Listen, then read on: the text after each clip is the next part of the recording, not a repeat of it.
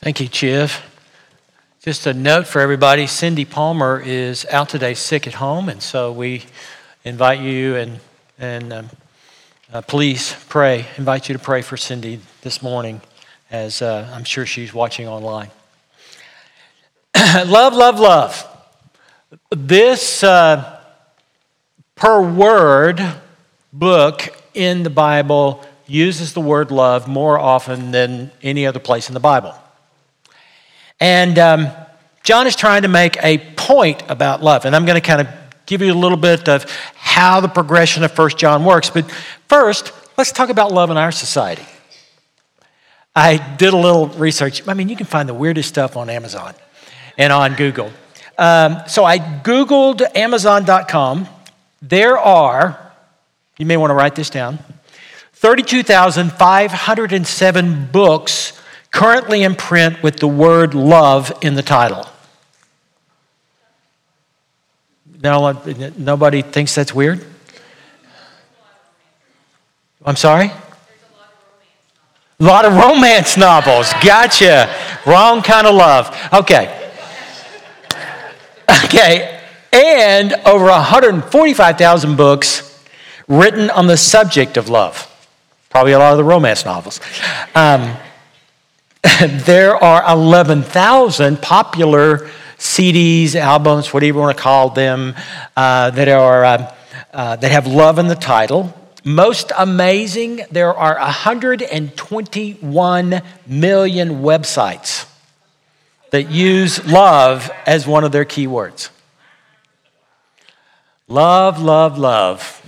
Man, if you can write a song about love, it's going to be in the top 100 or whatever. And it's because all of us have a basic need for love. To be loved and cared for is one of our core values and needs in our lives. And as we are loved, we feel that value. And as we love others, we feel needed. So we sing about love. We write poems about love. Books about love. We read it. And yet the world, it seems, grows increasingly loveless. I know you see it. I'm not saying anything that there's not anybody in this room and online joining us that doesn't believe. It seems as though it becomes more and more rigid and loveless. The Apostle Paul reminds us, though, that in contrast to a world that grows ever more self-centered, that the unbelievable love of God and our love for each other is what changes the world. And I'm here, and you're joining us online because you believe the same thing. Love makes a difference. This is what can change the world. And this is what we look at from John's letter today. Let's pray. Lord God, may the words of my mouth, may the meditations of our hearts be acceptable in your sight, our strength, our Redeemer. May these words be your words, O God. And for all that I don't speak, fill in the gaps in our hearing. For all that I misspeak, O God, may you correct it in our hearing. Hide me behind the cross that we may see only you, Father, Son, and Holy Spirit. Amen. I'm going to begin with verse 16 in chapter 3. We know love by this, that he laid down his life for us, and we ought to lay down our lives for each other. How does God's love abide in anyone who has the world's goods and sees a brother and sister who is in need and yet refuses help? John is addressing a group of Christians in the late first century that have lost sight of what brought them together in the first place. Now, we don't know for sure, but it is assumed because This letter is probably written to the churches in Greece, particularly around Ephesus, and we have Paul's letter to Ephesus. We can assume, therefore, that there is quite a bit of disunity in these churches. And the disunity revolves around their focus on being right and losing their sense of experiencing God's love for us through the sacrifice of Jesus Christ and our love for each other. And they are divided. They have forgotten the sacrificial love that brought them together in the first place. As I look at the church today, it sounds very familiar. And John's answer to the division in this letter is to lay out carefully for them the sacrifice of Jesus, our need to believe in the Son, in Jesus as the Son of God, and the call, therefore, to love as He has loved us. Now, let's kind of see what brings us up to this point in the letter in chapter 1 and chapter 2. The focus is on light. And if you heard those sermons, light is used as a metaphor of how we live, of living in the light, living in the truth of God, living in the presence of God. Then at the end of chapter 2, he makes a transition. And he reminds those, reminds anybody that's read this letter since it was written, that we are children of God. We are part of God's family. And there is a special place for us within God's family. And it's not a biological family. It's not a family that we earn our way into. It is a family that has been given to us by what Jesus has done for us. And he spells out here in these verses what the life of a child of God looks like in love. We know love by this, that he laid down his life for us. And we ought to lay down our lives for one another. We know love. The Greek word translated know there is agnokaimon, which means to know, but it doesn't mean to know as if you're understanding directions to the grocery store. Christy, you know how to get to the grocery store, don't you? Can you tell anybody that? Will they understand? See, they will know how to get to the grocery store. But that's not what John is saying here. This Greek word means more than just head knowledge. It means a knowledge of the heart, an all-consuming, intimate knowledge and experience. It is to know the experience, not just a concept. To know God in this manner, to understand God's love, is to feel the reaches of God's love down deep into our soul in such a way that it will not let us go. And by that we are changed. And what is the love that changes us? The Greek word agape is translated love. And you may or may not have heard this before, but in that particular day, there were 4 words in the Greek language for love. Today, there's actually 6. Didn't know that. I knew there were 4. The storge is the love of a family. Phileo is the love of another, a friendship love. Eros is the romance novel love, romantic love. And agape is divine love. In fact, it goes so far as to be willing to sacrifice yourself for another. Now, most of us, in some way or another, have loved a person, maybe a child, a parent, a grandparent, that that we feel that kind of love. We would step in front of a bus for them. We would give our life freely for them. But Jesus gives us this love for all. For everyone, not just his family, not just Joseph and Mary, but for us. By this, we know love. And he says, and he laid down his life, and we should lay down our lives. And it's not a physical body. The Greek word there is psyche, from which we get the word psychology. In the Greek, it involves not just the physical, but all of life. In fact, it really is in tune with what is spiritual.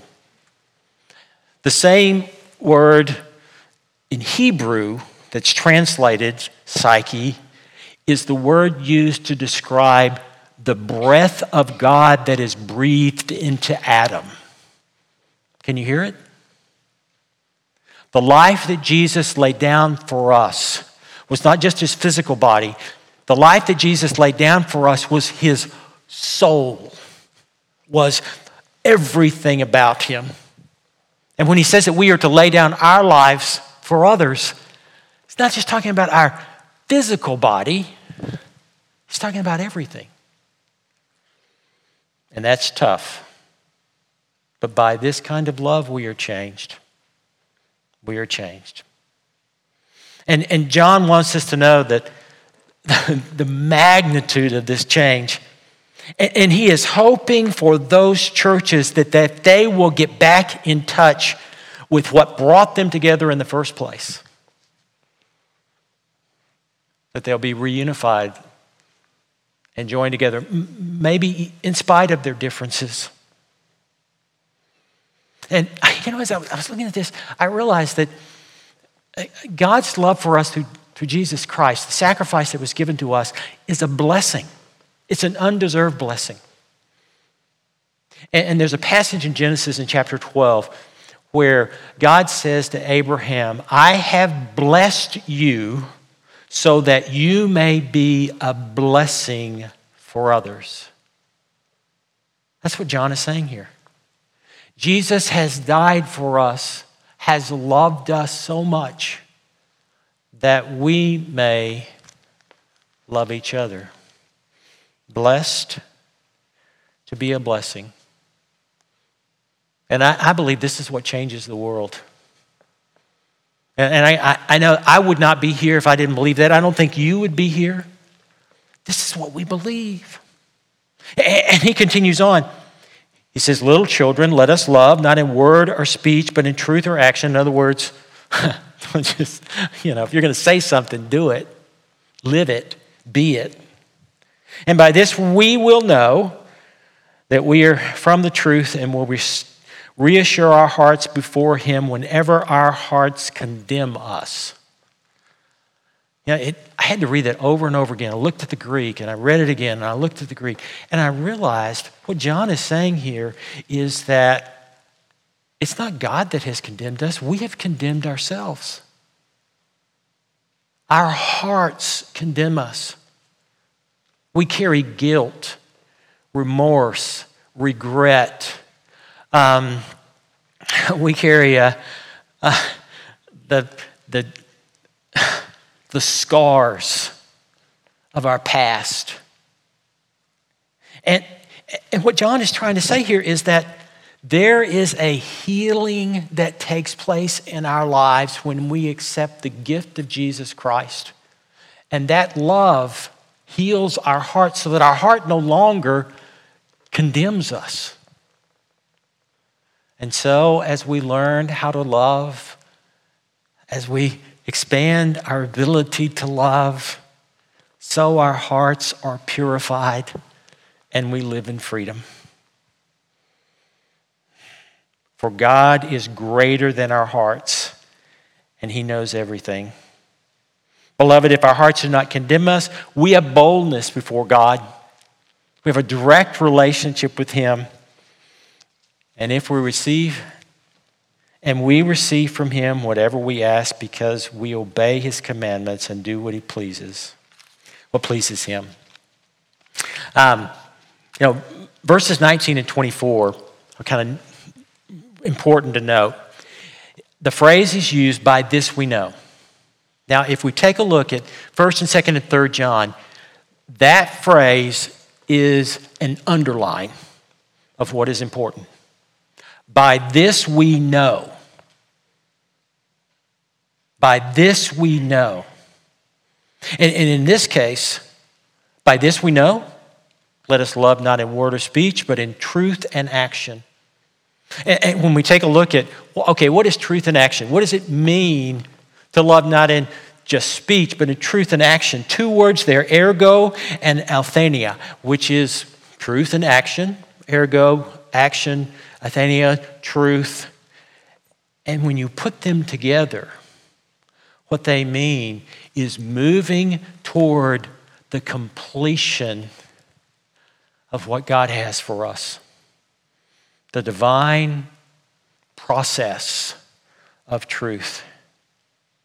And as I was reading that, I realized that as God is calling us and commanding us to love, God knows who we are. He knows our faults. He knows our failings. He knows our sin. And he knows that this is going to be one step at a time. It's not going to happen all at once. It is a process. By this we know that the truth, the action will begin to work within us.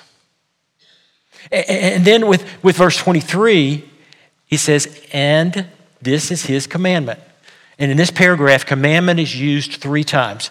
And by the way, commandment in Greek is entole. And entole is a word that does mean commandment, but it means commandment in a positive way. Most of the time we think of commandments as thou shalt not, right?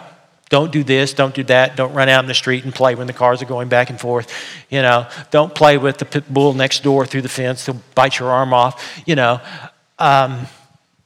This Greek word indicates an objective, a positive, planned out objective.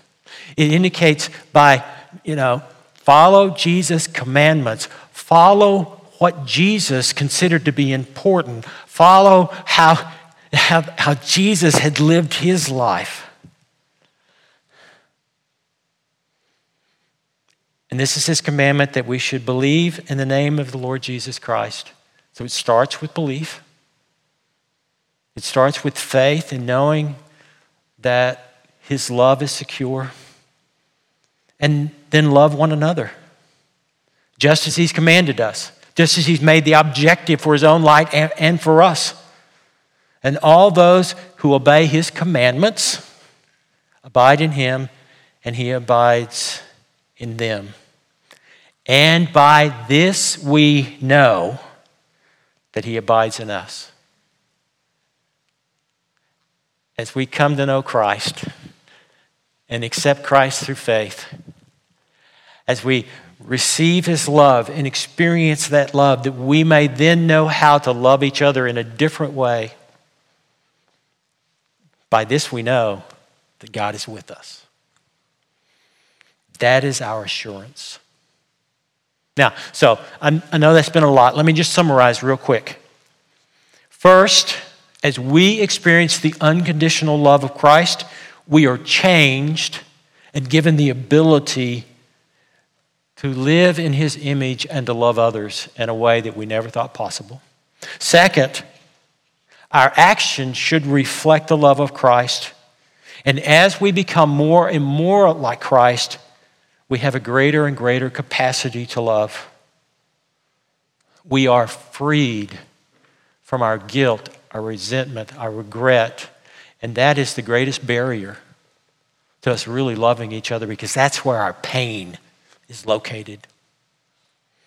And then third, we should have faith in Jesus Christ. And the words of Jesus Christ found in the Scripture should be our objective in life, more than the fragmented words of our society. And in particular, it means concrete actions of love.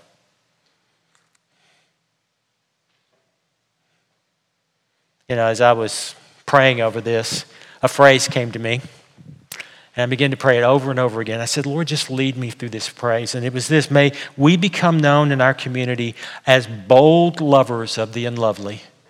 May we become known in our community as bold lovers of the unlovely. May we become in our community as bold lovers of the unlovely. You know, and then it just hit me that I have put boundaries on my love. Don't misunderstand me. I'm eternally grateful for the love that God has showed me through Jesus Christ. And I know that I don't deserve that love. But God loves me anyway.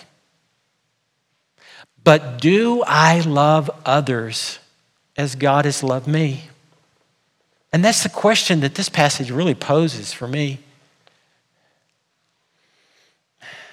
The passage challenges me to expand my circles and to not let the past, the regrets, the failures, the sin of the past to close those circles, but rather through the forgiveness of Christ to let those circles open so that they will include others, maybe one this week or two next, to whatever the process that God has put before me.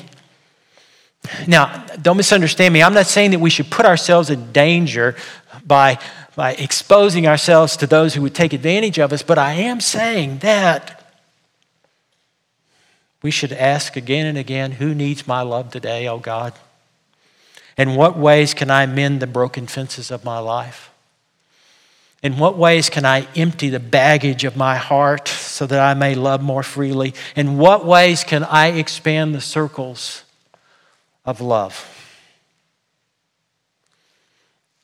During World War II, a squad lost a comrade, and they were on a short break from their advance, and they looked for a place to bury their friend.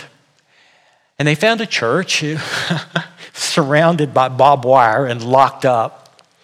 And as they were making their way, trying to find some way into the church, the priest came out to meet them, and he was talking through the fence, and they said, "We would like to bury our friend in your cemetery, please." And he said, "Is he Catholic?" And they said, "No, he's not." He said, "Then I'm sorry. Boys, this is a Catholic cemetery, and only those who are Catholic can be buried here." They were disappointed, but they found a place outside the fence. It began to get dark. They dug the grave, buried their friends, said some words on him, sang a song, and then made their way back to their hideout because they knew that their unit would be pulling out the next day. The next morning, they got up early. They just wanted to visit the grave one more time. And when they got to the barbed wire, they walked around the edge. They could not find the grave. They thought, what did we do? We know it was dark, but it was here somewhere. And the priest came out, and they said, "Can you help us? We can't find the grave of our friend." And the priest said, "Last night I was watching you dig the grave for your friend. I watched you as you prayed, as you sang. And my heart went out to you. And so after you left, I spent the rest of the night moving the fence to include the grave of your friend in our cemetery." I think that's what God is calling us to do. To move our fences. A foot, a yard, 10, 15, some today, some next week, just a little farther. And the more we do, the greater the capacity we will have to love, the greater the capacity we will have to empty our hearts from that which holds us back.